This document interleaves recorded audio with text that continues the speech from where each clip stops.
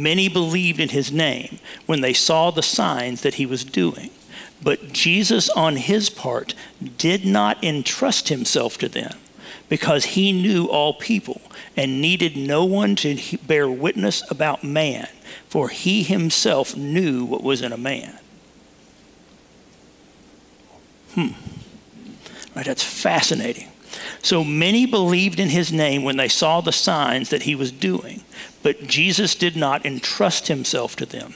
The Greek words for believed and entrust are the same. So they believed in Jesus, but Jesus did not believe in them. What a remarkable statement. And so if we get over the shock, right, of that statement and begin to think about it, right, we know what Jesus is saying is true. We have all known people that came to Jesus, right, in an emotional fray or because of what they received or perceived that he could give them in this life. We know people, and children in particular, that believe, right, because of cultural or familial pressures. They discover that the actual life of following Jesus is both costly and challenging, fighting against both the worldly influences about us and the fleshly desires within us. And they fall away, or much worse, they put up a facade of faith that masks their lost heart. This is why we use the term perseverance of the saints rather than once saved, always saved. The former is a much more accurate rendering of putting our faith in Christ. It is not seen in specific moments necessarily, but in patterns of sanctified behavior, demonstrating the power and influence of the Holy Spirit within a person's life.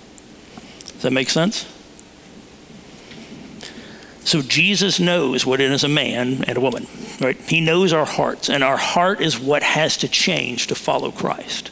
The heart of stone is replaced with a heart of flesh, sensitive to the Spirit and God's creation about us, rendering kingdom work through the Spirit's power and recognizing and calling out as a witness to his work. We might be able to fool one another for a while, but eventually the cracks will show if we're trying to imitate aspects of salvation in our own power.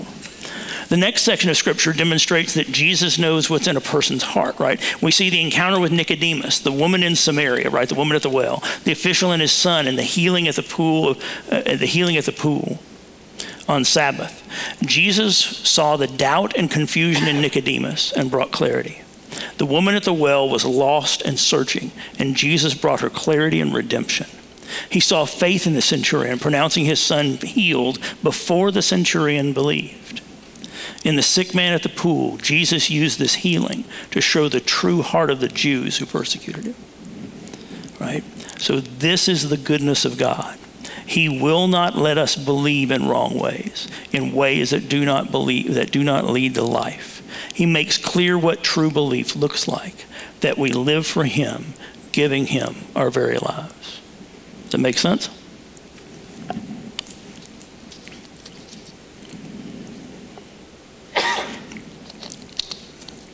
Now the fun part. John 3:1-10. You must be born again. Now there was a man of the Pharisees named Nicodemus, a ruler of the Jews. The man came to Jesus by night and said to him, Rabbi, we know that you are a teacher come from God, for no one can do these signs that you do unless God is with them.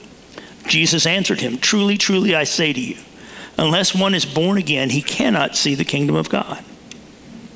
Nicodemus said to him, How can a man be born again when he's old? Can he enter a second time into his mother's womb and be born? And Jesus answered, Truly, truly, I say to you, unless one is born of water and the Spirit, he cannot enter the kingdom of God. That which is born of the flesh is flesh, and that which is born of the Spirit is spirit. Do not marvel that I said to you, you must be born again. The wind blows where it wishes, and you hear its sound, but you do not know where it comes from or where it goes. So it is with everyone who is born of the Spirit. Nicodemus said to him, How can these things be? And Jesus answered him, Are you the teacher of Israel, and yet you do not understand these things? Right? Now there was a man rings a little different, right, in light of those previous verses. Right? That God knows what's in the heart, what is inside a man. Right? Jesus knows what's in his heart before Nicodemus comes to him. He was a ruler of the Jews, so he was a member of the Sanhedrin, so one of the 70, which is like the Supreme Court of Israel. And his name means conqueror of the people, which I find fascinating. As the narrative continues, we see clearly how Nick is an example of why Jesus did not believe in human believing. Right? And by the way, I'm going to refer to him as Nick quite a bit. I do that with Bible characters not to be cute, but because they were normal people like you and I are. Right? These are normal people with an extraordinary God. You know what we are? An ordinary people with an extraordinary God, right? I teach Moses, I call him Big Mo, right? Because he's Big Mo, right? I mean, they didn't walk around saying proper English, especially because they were speaking Aramaic, right? But there wasn't, right? These are normal. Nick was a normal person, right? And he was a leader, we would have thought of him as one of the leaders of our church, right? One of the great men of faith. Right? And here he is confused, right? And doesn't understand what Jesus is saying. So outside of this narrative, Nick is only mentioned in this gospel. In chapter 7, verse 50, he raises an objection among the chief priests and Pharisees that the law does not judge a man without, quote, a hearing and learning what he does, unquote, when Jesus was being accused when he was absent. He was promptly shot down in chapter 7, verse 51. And the last time we see Nick, is at Jesus' burial. After these things, Joseph of Arimathea, who was a disciple of Jesus, but secretly for fear of the Jews, asked Pilate that he might take away the body of Jesus. And Pilate gave him permission. So he came and took away his body. Nicodemus also, who earlier had come to Jesus by night, came bringing a mixture of myrrh and aloes, about 75 pounds in weight. So they took the body of Jesus and bound it in linen cloths with the spices, as is the burial custom of the Jews. Now in the place where he was crucified, there was a garden, and in the garden a new tomb in which no one had yet been laid. So because of the Jewish day of preparation, since the tomb was close at hand, they laid Jesus there. So we don't know that Nick believed, right? But he was certainly willing to be associated with Jesus in his death, and a culturally risky move in the honor-shame culture of the time.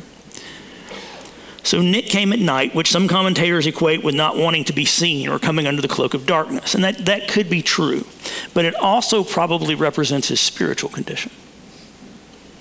While trying to follow God according to the Jewish cultural principles, he was certainly not following God to the point that he could recognize Jesus as Messiah. We see light and darkness as opposing principles from the beginning of this gospel, right all the way back to verses 1, 4, and 5, with darkness illustrating such negative aspects as Satan, error, evil, doubt, and unbelief. Nick was a man in an uneasy state of unbelief and doubt. Right? Nick addressing Jesus as rabbi indicates he was not there for an open confrontation. This is a title of respect, although the Sanhedrin would not have had such respect for a man who worked with his hands, right, a carpenter, and therefore could not dedicate the time to study the law and tradition of the elders, which Jesus addresses in John 7:15, and we see in Acts 4:13 with Peter and John. So John 7:14 through 16 says, about the middle of the feast, Jesus went up into the temple and began teaching. The Jews therefore marveled, saying, how is it this man has learning when he never studied? So Jesus answered them, my teaching is not mine, but his who sent me. It's nice being God when you get to teach. And so and then in Acts 4:13, right now when they saw the boldness of Peter and John and perceived that they were uneducated common men, they were astonished, and they recognized that they had been with Jesus, right? He continues to surprise, right? He continues to be unexpected. To his credit, right, Nick was accurate on recognizing that no one could do the signs Jesus did without God being with him. The signs point to reality, and one of the important themes of John's gospel is the recurring call of Jesus for the people to recognize and the witness being given in the signs. My son Benjamin, we were at a young adult Bible study at the Brentwood campus called Kairos on Tuesday nights. Ben was about 7, and Mike was teaching along, and he said, I should be able to ask you at any point what you're reading in the Bible and what Jesus is teaching you from that. Let me show you how easy this is. Benjamin, come up here. My 7-year-old is getting ready to walk up in front of 400 people and explain something. That's not, for those of you who've had a 7-year-old, that's not good. So as I began praying and fasting, because there wasn't anything to eat, Benjamin pops up there. And so Mike goes, Ben, what you reading in the Bible? And he said, the parting of the Red Sea. Wow. He said, well, are they getting ready to cross? He said, no. So have they already come across? He said, no. So you left them in the middle? He said, yes, sir. Yes, sir. He said, what's Jesus teaching you?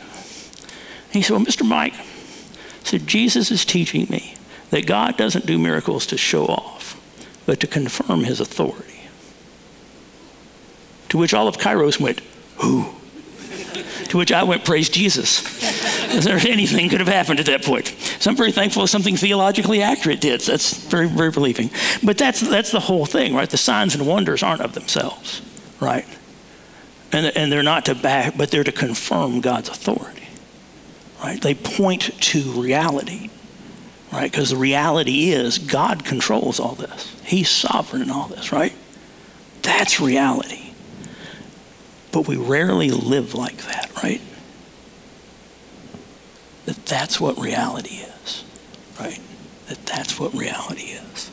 The signs are not an end in themselves, and Nick's mere reliance on signs is an excellent example of the type of belief that we read about in chapter 2, verses 23 through 25, that Jesus does not believe in.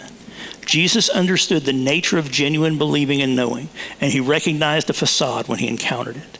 Nicodemus did not realize what he was fully saying about knowing Jesus was from God, right? He had a hint, but he didn't fully understand what he had said. So Jesus' response opens with truly, truly, the double amen, right? That was introduced back in chapter 1, verse 51, indicating the importance of the statement that follows. The phrase kingdom of God, familiar throughout the synoptic gospels, is used only here and in verse 5 in John's gospels. John seems to prefer eternal life language rather than kingdom of God. Its use here shows John's awareness that Jesus employed this vocabulary to help explain the dynamic relationship humans can have with God. And the key word in the response is, right, genethi anonthen. The first verb it is rendered born, right? And the second verb, the meaning of the second verb is multidimensional. And it can mean again or from above, and less likely from the beginning. So while again is certainly the common rendering, the Greek translator may have chosen this word to show Nick's misunderstanding to come. When Jesus spoke to Nick, he certainly meant the Pharisees should experience birth from God or from above. Nick interprets Jesus' response in physical terms, right? And his response is reasonable for someone unfamiliar with the regeneration terminology of the New Testament age. And I think we forget that, right? That Nick actually made a pretty reasonable response to what Jesus said. As we witness to those who are from non-Christian or other non-Orthodox Christian backgrounds, we should consider how our words are heard in their contexts. As an example I've used many times, my Baha'i friend who said we both believe in Jesus, but in further discussion determined we believe in very different renderings of Jesus, right? So this is true of much of our terminology. And we must be careful to have gospel conversations in the language of those to whom we minister and not force our terminology on them, right? If they can't hear you, they can't hear you, right? And so we have to render the gospel in ways they can hear, right? My Baha'i friend, I can't say Jesus because he sits there and nods. And so we have to go into something more specific when we're talking about what you and I understand Jesus to be, in order to get that communication in the opportunity for the Holy Spirit to work. Does that make sense? Okay, good. Let's see, now I gotta figure out where I was. Yeah, Jesus' response to Nick begins again with a double amen. In verse 5, Jesus provides a little more detail into the birth, that it is of water and spirit, right? Water here is associated with life. Being in a desert environment in Israel and the surrounding area, water is an indispensable requirement of life. Christians view heaven as having a life-endued subdued stream flowing from the throne of God, and a specific kind of life characterized by justice and righteousness. The life-giving Spirit is shown in the breath of God that brought Adam to life in Genesis, and the spirit wind breath of God that brought life to the dry bones in Ezekiel. The combination of water and spirit shows a life different than Nick's understanding of physical existence. Right? And here flesh, which is the Greek word sarx, is different than the flesh Paul talks about in Romans and associated with our sinful nature. Here flesh means human frailty, weakness, or finiteness, and that's from Genesis and Isaiah. Contrasted to this flesh, the Spirit represented the power of God to transform frail humans into powerful servants of God. The flesh is unable, because of its frailty, to attain the destiny of eternal life, but the Spirit is the empowering means to life. That's John 6:63. The birth by water and Spirit is linked to one of the two usages of kingdom of God in John, since such a birth is indeed from above. The Spirit and wind voiced here is a wordplay in the Greek, illustrating the nature of Christians as children of the Spirit or wind. Note the ignorance of wind is not a reference to modern meteorology, good grief, but ancient understanding of the wind, that they could discern neither its source nor its destination, but they could certainly feel and hear its force. Its sound or voice equals phone. That's the Greek word. The example of the wind provides an example of how believers of Jesus may appear to outsiders. Right? First century outside observers probably had little knowledge of how Christians became followers of Jesus and understood less about their eschatological destinies. What they could sense was the work and presence of these children of the Spirit in the Jewish and pagan societies of the day. The Christian presence was telling as to the formulation and understandings of Christianity. Their and our lives witness to an unseen reality. Right, so Nick's final question indicates he has fallen into helpless doubt. Jesus' answer in verse 10 is an example of the Johnian patterns of reversal. A leader and teacher of the Jews comes to Jesus as a seeking knower, but by the time Jesus asked his first question, it was clear Nicodemus did not know. The irony in the exchange is Nick, the earthly teacher who was shown to be a poor learner of Jesus' message, Jesus who is Son of God. Right? Nick did not know the core subject matter of his vocation as a teacher and a leader. We should note the importance of questions that Jesus asks people. These questions are a significant literary tool in John's gospel. Many come at decisive points in the conversation and cause the reader to watch for important affirmations in a teaching segment. With the current question, Nick ceases to be the center of the author's attention, and the focus shifts to Jesus and his personal witness. Nick will return in later passages, as we discussed above. We good? I'm surprised nobody's crashing from a sugar buzz off of the fudge. Y'all are doing very well. If y'all need a recharge, you can always go back and get some. Gotta quit eating the crash. Yeah, I guess that's true. That's y'all just kind of on a steady supply.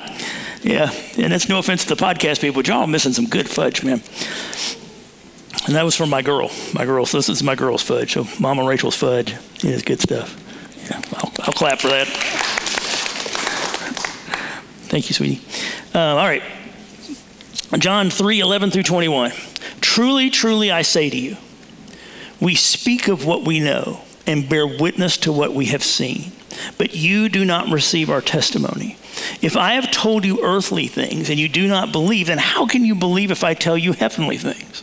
No one has ascended into heaven except he who descended from heaven, the Son of Man.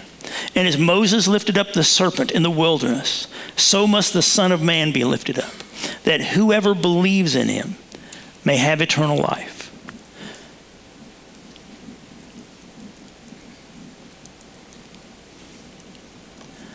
For God so loved the world that he gave his only Son, that whoever believes in him should not perish, but have eternal life. For God did not send his Son into the world to condemn the world, but in order that the world might be saved through him. Whoever believes in him is not condemned, but whoever does not believe is condemned already, because he has not believed in the name of the only Son of God. And this is the judgment. The light has come into the world, and people love the darkness rather than the light, because their works were evil.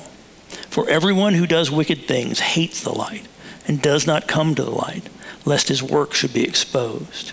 But whoever does what is true comes to the light, so that it may be clearly seen that his works have been carried out in God. Amen. And as a side note, the very first sermon I ever heard, A.W. Tozer, a pastor from Chicago, very deep teacher, never had a congregation, about 200 people. And the very first sermon I heard him teach on was John 3:16. And he read it, and there was a 7-minute pause after he read it. And I thought my recording was dead, but it kept rolling. And he said, these words are almost too holy. He said, I know this is in the wheelhouse of a lot of preachers. He said, they preach it over and over. He said, and this was when this was probably 4 years before he died. He said, this is one of a handful of times I've ever preached these verses.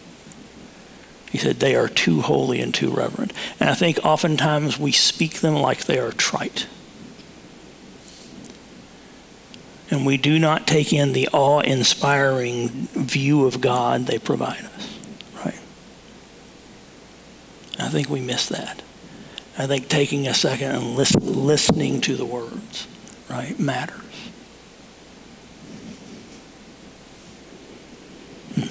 All right. The third double amen introduces the first section of John's gospel that speaks to Jesus' presence in the gospel.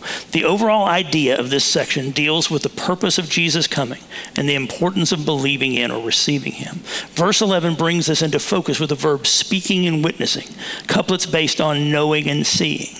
All of those verbs represent important themes throughout John's gospel, right? The statement is supposed to be a solemn assertion about the nature of bearing witness and the fact that adequate testimony is rooted in personal experience.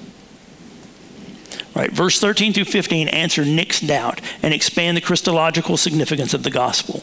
Right, the descent of the Son of Man is not like the common stories of the time or formulations of the Gnostics, as it is rooted in heavenly realities. Right, there are all kinds of cultural stories about stuff like this, but none of them took on this particular way of things happening. The aorist tense of the verb intends to show an event in history quite unlike any concept of the Son of Man in Enoch or in Daniel, particularly chapter 7, verse 14. But it does pick up those themes from those passages, right? This descent is unlike anything in Jewish or Hellenistic literature. The descent of Jesus, the Son of Man, involved Jesus actually becoming human, right? Flesh, that's that sarx word again. The idea was completely rejected by the Gnostics, and although hinted at by texts like Isaiah 53, was actually missed by the Jewish interpreters. It was even misunderstood by Jesus' disciples until after the resurrection. Right? The combination of ascent and descent in this part of Jesus' great Christological formula. John knew Jesus had to come to earth from heaven, live, die, and was raised, and is once again with God in heaven, since he was writing post-ascension, right? The God-given means to understand these heavenly realities is through, quote, no one but the one, unquote. That's what the Greek translates, who has descended from heaven, Christ Jesus. This is central to the Christian gospel's claim that it is the only way to salvation because Jesus alone descended and has ascended to heaven. Verse 14 is the first of three lifted up sayings in John, along with 8:28 and 12:32. And they highlight the historical importance of the crucifixion in the formulation of John's doctrines of Christ and salvation. The sign or pole on which Moses placed the bronze snake in Numbers 21, 8 and 9 served as a symbol of life to the dying, snake-bitten Israelites of Exodus, right? They rebelled against God. God released a bunch of snakes among them that bit them. And some of them died. And they came to Moses and repented. and said, we've sinned against you, against God, pray for us. So Moses prayed, God tells him to make a serpent, put it on a pole, and whoever sees it will be healed. And so he puts it on a pole and lifts it up so that they can see it and be healed. Right? They put Jesus on a cross where he was lifted up so you can see him and be healed.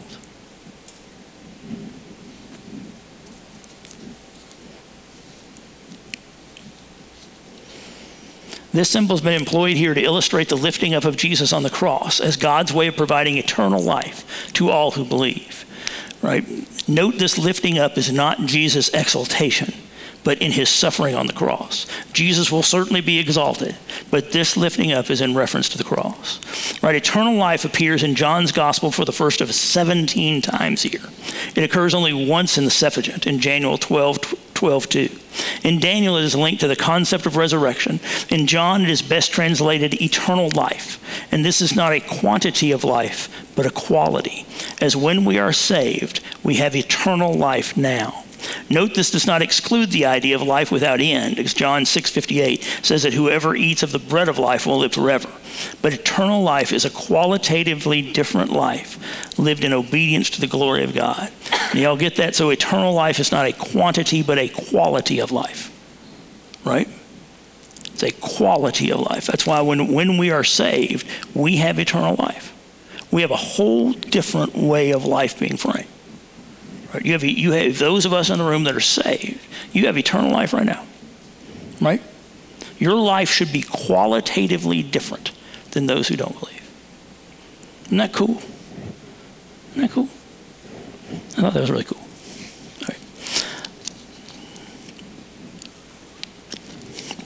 All right. This last section we look at tonight needs to be taken together. And we love to separate 16, sometimes 16 and 17 from the bunch. John 3:16 is certainly one of the best known verses from the New Testament, but it's important not to separate the concepts in these 5 verses. And the New American Commentary had a really good quote that I paraphrased. Anyway, Borchert says, verse 16 serves as a statement of fact involving the agency of God, the agency God used to bring salvation to the world. Verse 17 expands on God's intention and clearly identifies God's purpose in sending the Son. Verse 18 provides a pointed reality statement concerning the present nature of judgment, a reality no reader should fail to understand. Only when the 3 verses are allowed to hang together does the reader begin to grasp the full meaning of the coming of Jesus and the Johnian message of salvation expounded here. Verse 16 involves no superficial idea of love in God's salvation. The verbs express the self-giving nature of God in having sent his only Son on an unrepeatable mission to the world. The pathos of only Son echoes Abraham's call to sacrifice Isaac in Genesis 22:2. Christian salvation has been very costly to God because it cost God his Son. We cannot truly enter the process of salvation until we understand the immeasurable cost God paid and the implications of cost to our lives to follow him. Jesus must be received in authentic believing, as we discussed back in 2:23-25. To come to Jesus as Nick did with a superficial view of how he is will not result in salvation, but lead to confusion and frustration. Right? God's agency in salvation is critically important. Salvation starts with God, not with man. God has given humanity a sense of freedom and requires a choice that comes with responsibility, and people are responsible for believing. This is a fantastic example of the tension of God's sovereignty and our responsibility and how they interact in miraculous ways. Right? We went over that for 2 classes in systematic theology. So if you want to go any deeper, they're on a podcast. And it was fascinating. So God's purpose for sending his son was not condemnation, but salvation. Jesus did not come to destroy the world. God is not an angry and self-centered, as Marcion and the Gnostics and many today interpret the God of the Old Testament. Right? God is a caring God, as his loving kindness, right, his said, is a principal attribute of God. God's purpose in sending Jesus was to build a bridge of salvation and reconciling sacrifice, bringing us from our hopeless state of death into life eternal with God. He did not come to make bad people good. He came to make dead people live. God's plan was to reverse humanity's fate, to provide a means by which they can be saved. God's desire is for all to be saved, right? Acts 17:30-31, 22:15-17, 1 Timothy 2:6. Because of the human freedom he gave us, not all choose to respond in believing acceptance. John 1:11-13, Romans 1:5, and 10:16. As a result, their rejection shows they are condemned, right? They're not going to be condemned. They are condemned. Our unbelieving friends are condemned, right? Are condemned.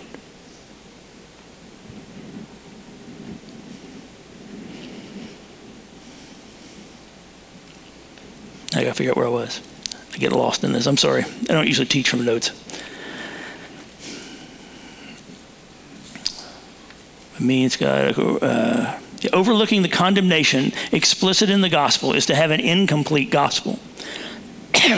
We need to fully understand, we need a full understanding of the condemnation of God. And that understanding should compel us to humility and gratitude in our own salvation, as well as urgency to witness this good news in hopes that others' hearts will turn toward the Lord.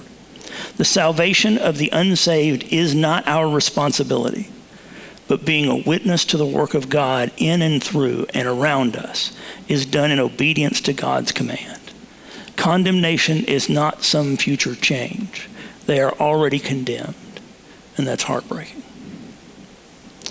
So verse 19-21 returns us to visions of light and darkness that John introduced in 1:4-6, right? In him was life, and the life was the light of man. The light shines in the darkness, and the darkness has not overcome it, right? There was a man sent from God, and his name was John. He came as a witness to bear witness about the light, that all might believe through him. He was not the light, but he came to bear witness about the light. So in these verses, the idea is expanded by the clear indication that what one does comes out of who one is. The state of their heart, darkness, hate, and doing evil is set against light, living by truth, and works done by God. Right? And the connection between doing and being is critically important. Right? We have often talked about this a lot in here, right, in terms of essence and existence. Right? Essence is who we are. Existence is what we do. Many philosophies in our world say that existence precedes essence, that what we do precedes who we are. And essentially, we are what we do, right? Those philosophies will also tell you that you can do whatever you want, that it doesn't matter what you do. So if you draw the line, if it doesn't matter what you do, and I am what I do, then I don't matter. And you wonder why the world's so lost and broken. Right? So we believe that essence precedes existence, that God defines who we are, and then we go act like it. We see the truth of that throughout Scripture, right? The coordination of works and faith, as expounded on in James 2:14-26, is an integral part of our Christian thought. Right, Ephesians 2:8-10, Philippians 2:12-13, Hebrews 9:14, and 2 Peter 8. Does that make sense? Right? God defines who we are, and then we go act like it. You don't have to figure out who you are. God tells you who you are. Right? So thoughts. I love Frederick Buechner's definition of love. Frederick Buechner, they have the Buechner lecturers at Princeton and Princeton Theological Seminary. And I don't agree with him. He's a mainliner, so I don't agree theologically, but reading him always makes me think and points me Christward. And so I don't agree with everything in this, but I think this is beautifully said. So it says the first stage is to believe that there's only one kind of love. The middle stage is to believe that there are many kinds of love and that the Greeks had a different word for each of them. The last stage is to believe there is only one kind of love. The unabashed eros of lovers, the sympathetic phileo of friends, agape giving itself away freely, no less for the murderer than for the victim. The King James Version translates this as charity. These are all varied manifestations of a single reality. To lose yourself in another's arms, or in another's company, or in suffering for all who suffer, including the ones who inflict suffering upon you. To lose yourself in such ways is to find yourself. It's what it's all about, is what love is. Of all the powers, love is the most powerful and the most powerless. It's the most powerful because it alone can conquer that final and most impregnable stronghold that is the human heart. It is the most powerless because it can do nothing except by consent. To say that God is love is romantic idealism. To say that God is love is either the last straw or the ultimate truth. In the Christian sense, love is not primarily an emotion, but an act of will. When Jesus tells us to love our neighbors, he is not telling us to love them in the sense of responding to them with a cozy emotional feeling. You can as easily produce a cozy emotional feeling on demand as you can a yawn or a sneeze. On the contrary, he is telling us to love our neighbors in the sense of being willing to work for their well-being, even if it means sacrificing our own well-being to that end, even if it means sometimes just leaving them alone. Thus, in Jesus' terms, we can love our neighbors without necessarily liking them. In fact, liking them may stand in the way of loving them by making us overprotective sentimentalists instead of reasonably honest friends. When Jesus talked to the Pharisees, he didn't say, there, everything's going to be all right. He said, you brood of vipers, how can you speak good when you are evil? Right, Matthew 12:34. And he said that to them because he loved them.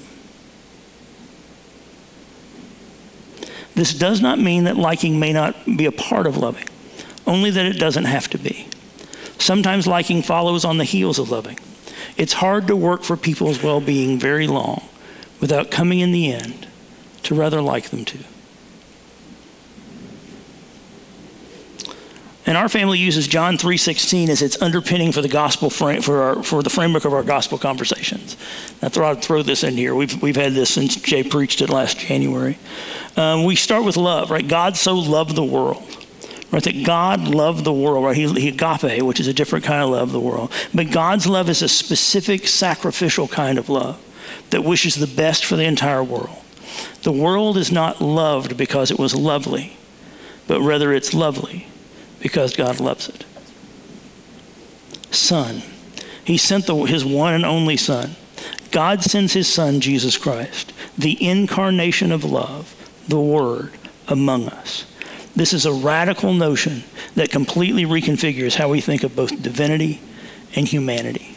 Right? Perish. That whosoever believes in him shall not perish. Right? We're in danger of perishing. We're actually perishing, right, without Christ.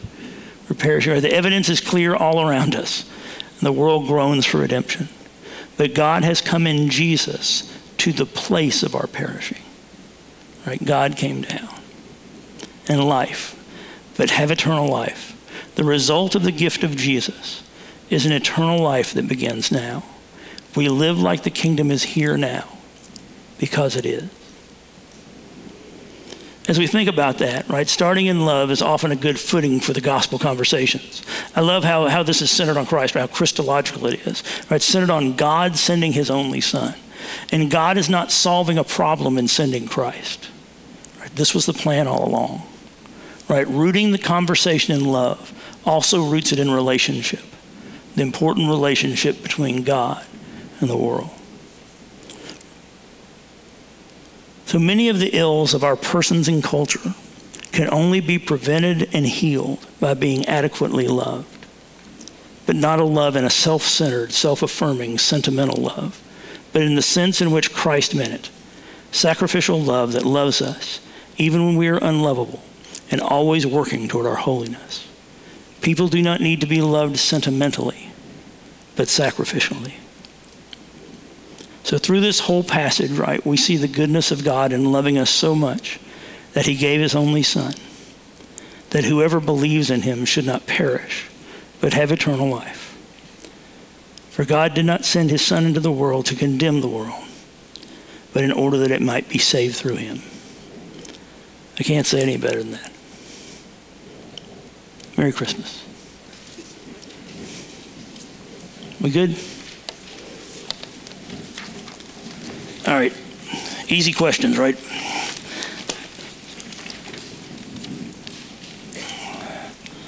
Let's see.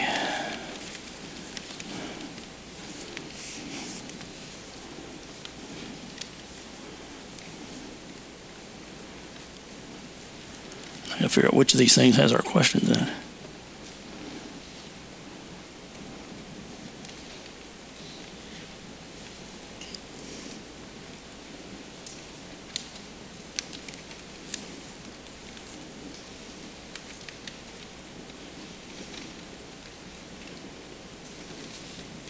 You got the questions on them. Thank you. It may be easier. Thank you very much. I got to work on an iPhone. This should be exciting. Okay. Low battery. No, that's okay. This will be a good time limit. Make it exciting. It's kind of like a countdown timer that you can't see. All right. Thanks, Brian. You've been a blessing teaching this class. Love you, brother. Thank you. That's very kind. How will we keep up with your knee? That's a fantastic question. I don't move very fast, so it'll be pretty easy to keep up with me. And it just locked on me. Yeah, let me take this one. All right, we'll switch phones. Now I don't have a countdown timer anymore. Let's see. You said easy questions. So what are your plans over spring break? That's a great question because, yeah, we got sun scattered everywhere. What will you do with all your time that you've spent on us? Thank you, and I thank God for you. Very, very kind. Does this mean the end to awkward questions in Slido? I hope so. Please don't follow me to my home. I mean, you can. We'll serve you. I mean, Rachel makes magnificent fudge, so she cooks all kinds of other things. Will we keep using Ivan in your name, Governor? Oh, man. Thanks for your commitment and perseverance. Do you think John was boiled in oil and didn't die? I seem to understand that, but I don't remember why. Thanks again for your commitment to teaching us. God bless you and your family. God is good, and He is good. Good stuff. Going to miss your teaching, but praying for you. Do you think Tozer paused for 7 minutes to signify the completeness of Jesus? Wow, that's a fantastic one. I never really thought about that. The 7-minute significant thing. That's a great question.